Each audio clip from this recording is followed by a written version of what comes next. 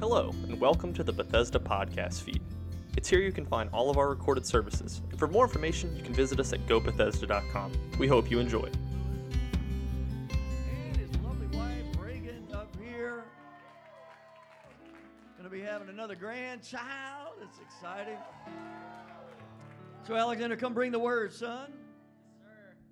Love you. Well, good afternoon, and I'd again like to give a special shout out to, I think, the VIP, our little kid that's in the building right here. It's my first time being a dad, so I'm going to be asking every dad for advice for the next long time. But I'm not sure if I'm going to be preaching or teaching, but I guess we're all about to find out here soon. But I know Dylan and Maddie are here from Life Point Times Past. And it works out because I don't know if anybody remembers the Wednesday night series, Expedition Early Church, back from, 10 years ago? 12 years ago? Yeah. The 7-year series. I'm going to be revisiting that in Romans 8. So if y'all want to stand once again for the reading of the word, we're going to be reading Romans 8:15 out of the NIV. And it says that the Spirit that you received does not make you slaves, so that you live in fear again. And I'm reading out of the NIV. I know it's not quite what's on the screen, but the Spirit, that's on me, by the way. The Spirit that you received brought about your adoption to sonship. And by him we cry, Abba, Father. And tonight, I just want to talk just for a little bit on adoption to sonship. Lord, I thank you for your goodness. I thank you for your mercy. I thank you for your presence that is in this place tonight. We give you praise and we thank you for showing up in this house. In Jesus' name, amen. This passage, Romans 8:15, is my favorite scripture in the Bible. There is so much depth to these 34 words in the NIV version, and it accomplishes so much, communicating several things while acting as a powerful transition device in the narrative of the book of Romans. And I'm about to use a metaphor. I've used this metaphor, I think, a couple years ago, and I think it bears repeating. It was on a different topic, so it doesn't count. I need a piano, though. Reagan has heard me use this example many times. So we're going to have a quick little music lesson real quick. For everyone who doesn't know, that is a major chord. Sounds nice and happy. Nice and happy. This is a minor chord. Sounds really intense or kind of sad. It's got this more dramatic flair to it. Then you get chords like this. That's a B flat minor diminished. And that sounds nice and ugly, right? But those kinds of chords have a purpose.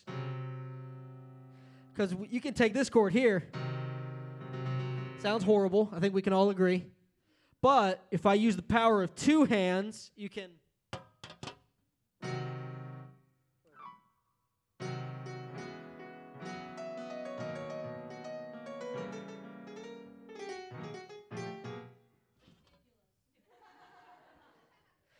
You can use those chords as transitions from one nice-sounding thing, you get that ugly-sounding thing, and then you get that nice resolution is the word. You can use those to resolve. So you can take those nice little ugly chords, and you can turn those into something good. And in this case, I like to think of the precursing verses as those transitionary chords, because Romans 8:15 is this beautiful verse about how we are now sons of God. We are children of God. And that takes place right after Romans 7. The last two verses are these ugly, gut-wrenching service that says, "What a wretched man that I am. Who will deliver me from this body of death?" So then, I myself, in my mind, am a slave to God's law, but in my sinful nature, a slave to the law of sin. This ugly, horrible transition verses into these beautiful, "You have not received a spirit of fear, but a spirit of adoption, whereby we cry, Abba, Father." These beautiful verses. I'm going to have to skip through this because I will be done by 8 o'clock. But at this point,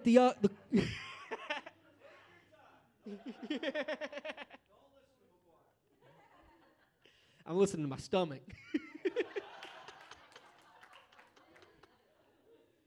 But at this point, the chords are ugly, and our need for salvation is clearer than ever.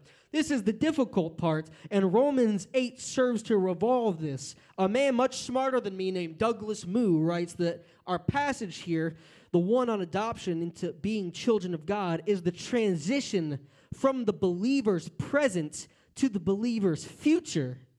Because when Jesus fills us with his Spirit, we are adopted into his house and made children of God. We are transformed again and again until we are more like God.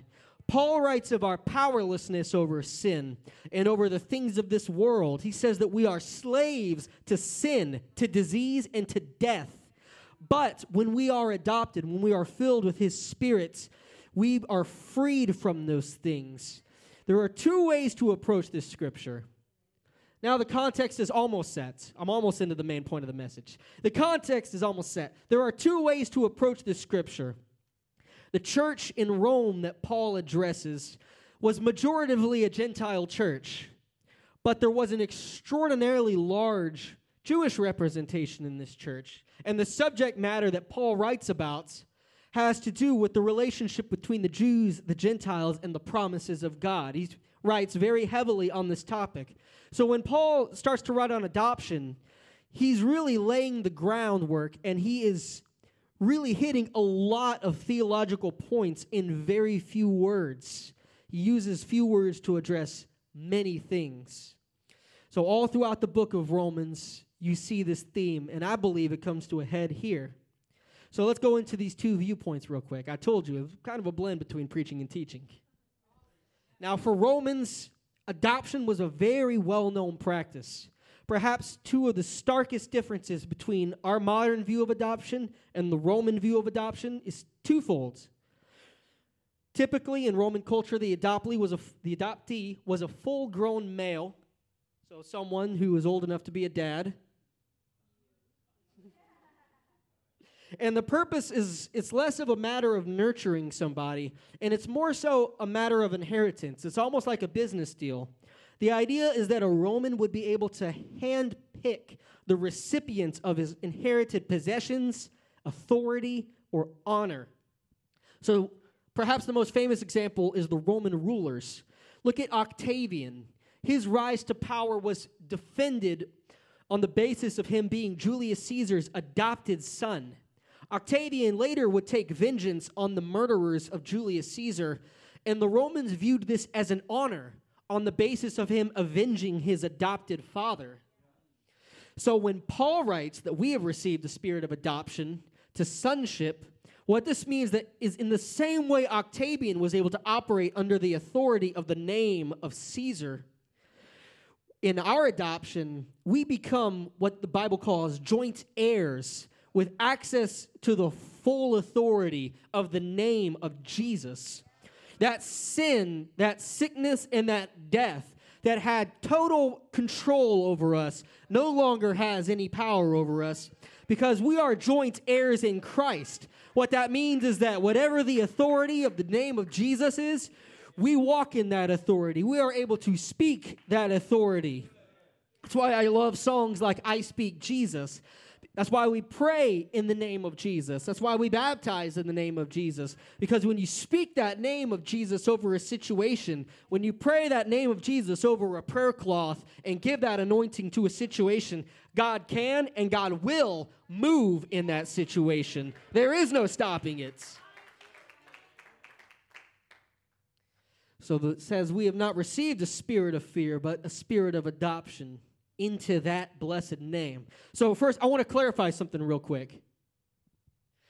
There's something communicated in Romans 8:15. There is this comparison between slavery and adoption.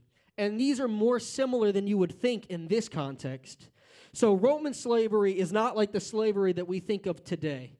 It was very different, and there was a limitation that was placed on people's freedoms, but ironically enough, there were hosts of people that would voluntarily go into this kind of slavery. And Paul takes advantage of this context.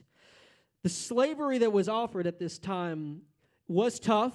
You would give years of your life, but there was the chance of social mobility. You see, at the time, a maximum of 10% of the Roman Empire were citizens of the Roman Empire, with all the rights included in that. At least 90% were slaves, immigrants, or other statuses of people that were not citizens. So slavery offered a pathway to citizenship in the Roman Empire.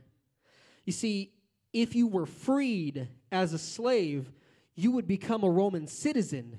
And in that case, you have voting power. You are basically safe for the rest of your life because very few people were able to have this luxury.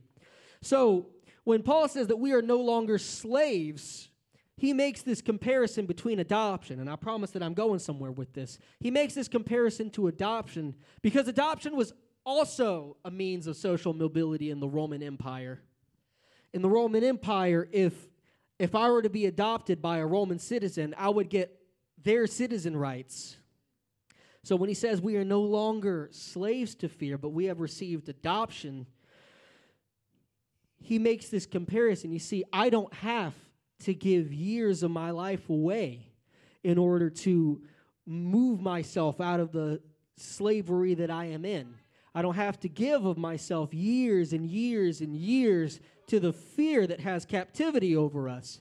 And that's for everyone. We do not have to be slaves to fear in the hopes that maybe one day, and it was never guaranteed, the hopes that maybe one day I'm going to be free. Maybe one day I will be free of this fear. And that's really a false promise. In that bondage to fear, you're never really going to be free from it. But by the power of God, we have been adopted. You see, you don't have to work for that adoption. The thing about adoption in the Roman times was that once you were given that, that was it. It was one final decision. And so God, in his grace, gifted us that spirit of adoption. So you may not have the ability to work your way out of that fear, to work your way under that bondage, and you don't have to, because God's already given you the freedom. Once you've been adopted into his family, you can be free. Just like that. Under the name of Jesus, you are free. Amen? So, Alexander, you may be talking a lot in circles and saying a lot of things back to back. What am I trying to say? I'm trying to say that we are no longer slaves to the darkness of this world because we are citizens of heaven, free from the powers of the enemy and looking forward to that day where I can see my God face to face. Now, like I said earlier, Paul had two perspectives that he wrote. He wrote to the Roman perspective, making the comparison between adoption and slavery. But what there's a lot to miss is that both of these are almost business transactions. There's something to gain for both parties in these things. To the Hebrew perspective, Paul makes some more interesting points. And don't lose me here. The Jewish people had no word during the times of the Old Testament for what adoption really was. But time and time again throughout the Old Testament, we see adoption. For example, when Sarah could not have a child with Abraham, she went through a type of means of trying to adopt the child of Abraham and Hagar. Now, that didn't work out, but it was an example of it. Or Joseph, after he's been reunited, and I know I'm spoiling Joseph, Prince of Dreams, but once Joseph reunited with his family in Egypt, I actually just spoiled Joseph's Technicolor Dreamcoats. But once Joseph is reunited with his brothers and his father, before his father Jacob's death, Jacob adopted Joseph's two youngest sons that were born in Egypt. And he did this and they were able to receive equal portions of the inheritance Jacob would leave behind for his sons. He tells Joseph that your youngest sons will be reckoned as mine, is the language that he uses. So think about it this way. There is this idea of a name being carried on. We were given the name of Jesus over our lives. Being people, they were called the people of the name. The Hebrews were to honor Yahweh. In fact, they were tasked with being priests to all the nations, because it would be through Israel that the Messiah would come into the world. Now that the Messiah has come into the world, we are all the people of the name. We are all called to make disciples, but what this means is that once you've been adopted, that means that you are tasked, that means that you are duty-bound to carry that name all throughout the earth. Matthew is over and over again reinforcing this idea that there is a kingdom that will usurp the Roman Empire, usurp all kingdoms on the earth, and it will be a kingdom of God. And we are tasked with carrying that name all throughout the world. If you are adopted, if you are adopted into the kingdom of God, you carry the name of Jesus. We don't just speak the name of Jesus in our own time. We speak the name of Jesus all throughout the world. We are called to make disciples. We are called to build God's kingdom. That is the duty that comes with being a child of God. I may go just a little over 8, but I'm trying my very best. But finally, one of my favorite aspects of this verse is that second to last word that is used in this passage. That is Abba. And that's not just the disco band. Abba was an Aramaic term that essentially carries the same weight as a child saying dada. Now, not to shamelessly plug, but as y'all know, we have a kid on the way. And as my wife knows, I will do my very best to make sure that its first words are dada. But this word was hardly ever used in reference to God. It was always used in this childlike term of endearment for their father. I still call my father Abba sometimes. I'll just call Dad, like, hey, Abba, how's it going? Happens all the time. It doesn't. But what Paul does here is he reframes the way that the Roman people were viewing their relationship with God. Yes, Roman adoption customs were almost more of a business-like affair than anything. But what Paul does is he takes this and he turns it towards this tender relationship that a father would have with his child, using the terms that the Jewish people would use for their parents, this Aramaic word. So parents love their children unconditionally. I hope mine do. And they raise them, they care for them, and do everything in their power to help them succeed in life. They have that unconditional love that Jesus mentions in Matthew chapter 7. It says that, what man is there among you who, if his son asks for bread, will give him a stone? Or if he asks for a fish, will give him a serpent? It says, how much more will your Father in heaven give good gifts to those who ask? He touches on if our imperfect earthly parents do the best that they can, love their children unconditionally. They may not be perfect, but they do their very best. How much more will our perfect God love us unconditionally? You see, we're not just taken into this for duty, and we are, but we're taken into this for a relationship, for a God that loves us unconditionally, for a God that you can never force him to turn away. You can always turn to Jesus. He is always there for you. There is a person that we know in St. Louis, and he uses this example often. His son was born unable to speak, unable to to mentally age past the age of 4. And he only lived to be 12 years old. And he always talks of his son Nathaniel. And he always says that if my son never won any awards, if my son never won the track, he never won a piano recital contest, he never won anything, he would still be my son, and that would be good enough. And that's how it is. You are God's son, you are God's daughter, and that's all that God asks. If you want to stand,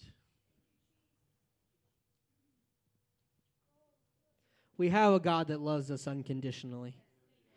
We have a God that will always be there for you. Families on earth, there's enough broken families on the earth to count the stars, but there is a God that will love you unconditionally. And so I just want to charge you. We are duty bound to carry that name of Jesus all throughout the earth. We are duty bound to carry that unconditional love that God has shown you. And right now, I just want to take a moment. You're more than welcome to come to the front to respond to this word, to respond to God's unconditional love that He has for you, to respond to the duty that God has for you. Lord, we thank you for your goodness. Lord, we thank you for your mercy. We thank you for your loving kindness. We have a God that we can turn to at any points. I know I may never be good enough, and that's okay, because you call me your child. You make me good enough. Even when I stumble, you pick me up. When there is that situation, that fear, that sickness, that disease, God, you can move in that situation. You can move in that situation, Lord. And I know that you can do that now for each person in this room. He can move in your situation tonight. He can move over that fear tonight. He can move over that condition tonight. There is nothing that is too powerful for the unconditional love of God. Thank you for joining us. And for more information, you can visit us at gobethesda.com. You can also visit us in person at 15050 Daigle Road, Prairieville, Louisiana. Services are at 10 a.m. Sunday and 7 p.m. on Wednesday.